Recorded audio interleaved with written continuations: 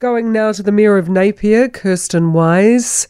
Kirsten, well, is it a good morning for you? No, it most certainly is not. No. But thank you for having me on the show today, Kerry. It's much appreciated. We had a couple of people asking, please, does anyone know when the power's coming back on? So currently we're being told by Transpower that is likely to be a number of days away. We are communicating with them constantly, obviously, to try and get some clarity around exactly what that means. When it comes to supplies of diesel for those who have generators, can the trucks with the diesel get through yet, or is it still too early? At this stage, no. We're still currently completely cut off. Okay. People also asked, what do we do with all our damaged goods that have been, when the power's been out, the freezer's gone out, the food's going off, where do we put that? So at this point in time, my advice would be actually just to leave that food in the freezers. We don't have the ability to provide any types of services for disposal at this point in time. Art Deco weekend. So yes, the Art Deco Trust, I've just met with them this morning and they'll be making an announcement at 12 p.m. today, I understand. I don't think it'll come as any surprise to anybody to hear that the festival, unfortunately, will not be proceeding. Oh, it's just so sad. It's just such a showcase for the region, isn't it? Horse of the Year, that seems to be cursed as well. Yes, we've had a tough few years, that's for sure. Yeah. So no decision yet on Horse of the Year. That's a bit further away. That is a little bit further away, so I haven't heard any intel on Horse of the Year at all at this stage. Number of texts from people who are really concerned that they haven't made contact with family members and friends. Is there a central database that people can go to check that people are safe? No, there isn't. Our comms are incredibly patchy. We are telling people the primary source of information is the radio, and obviously that's not going to assist with confirming if friends or family are safe. But the cell phone coverage and internet coverage is pretty much non-existent. So unless you're in fortunate enough to be in a building like I am, which has a generator. But I will say that us Napier people, we're very resilient and we're also very focused on looking after each other. So we're encouraging everybody that is able to check on their neighbours, check on their friends and whānau, keep themselves safe, of course, but also get out into the community and just make sure that everybody is okay, and particularly our vulnerable community members. What is it about Hawke's Bay that people outside the region don't understand?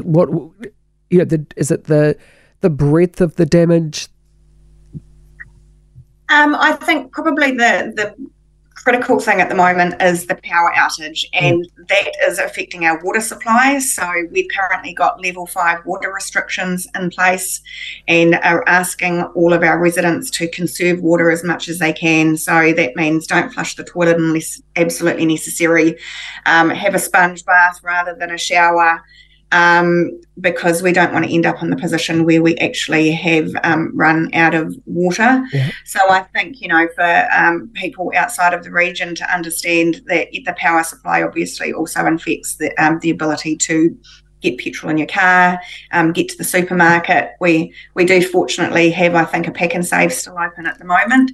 But if this continues for too much longer, then we'll be in a position where we won't have we won't have supermarkets, we won't have petrol stations. Right. And the Army have been deployed to the region? Yes, we have had the Defence Force here. Their primary objective has been to assist with evacuations. So that's been happening, obviously, since yesterday in the early hours of the morning.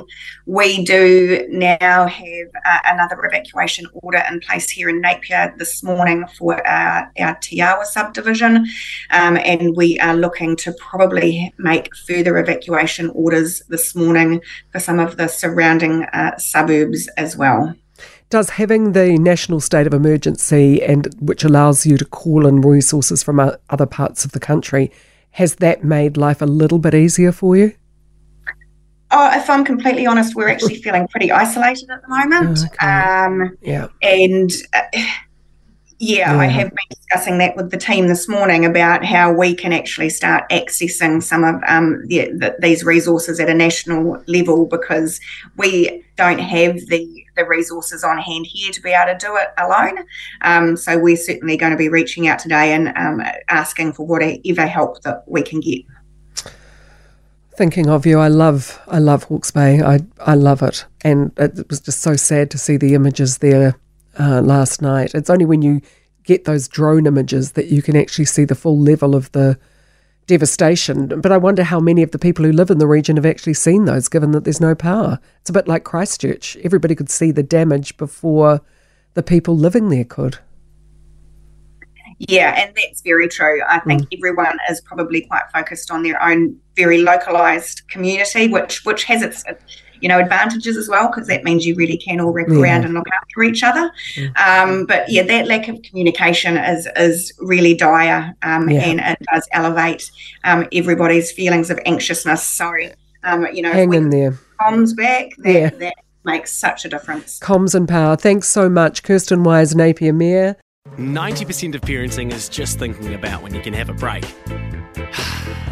And when you do take a break, enjoy the Parenting Hangover podcast. They go together like a tutu and jandals. We've said from the get-go, we ain't parenting experts, but it's cool to hear, what is your neighbour doing? What do they say? A problem shared is a problem halved. Oh, that's good. Not that my children are problems, but I feel better talking about it. The Parenting Hangover with Clinton Jordan. New episodes every Thursday on iHeartRadio or wherever you get your podcasts.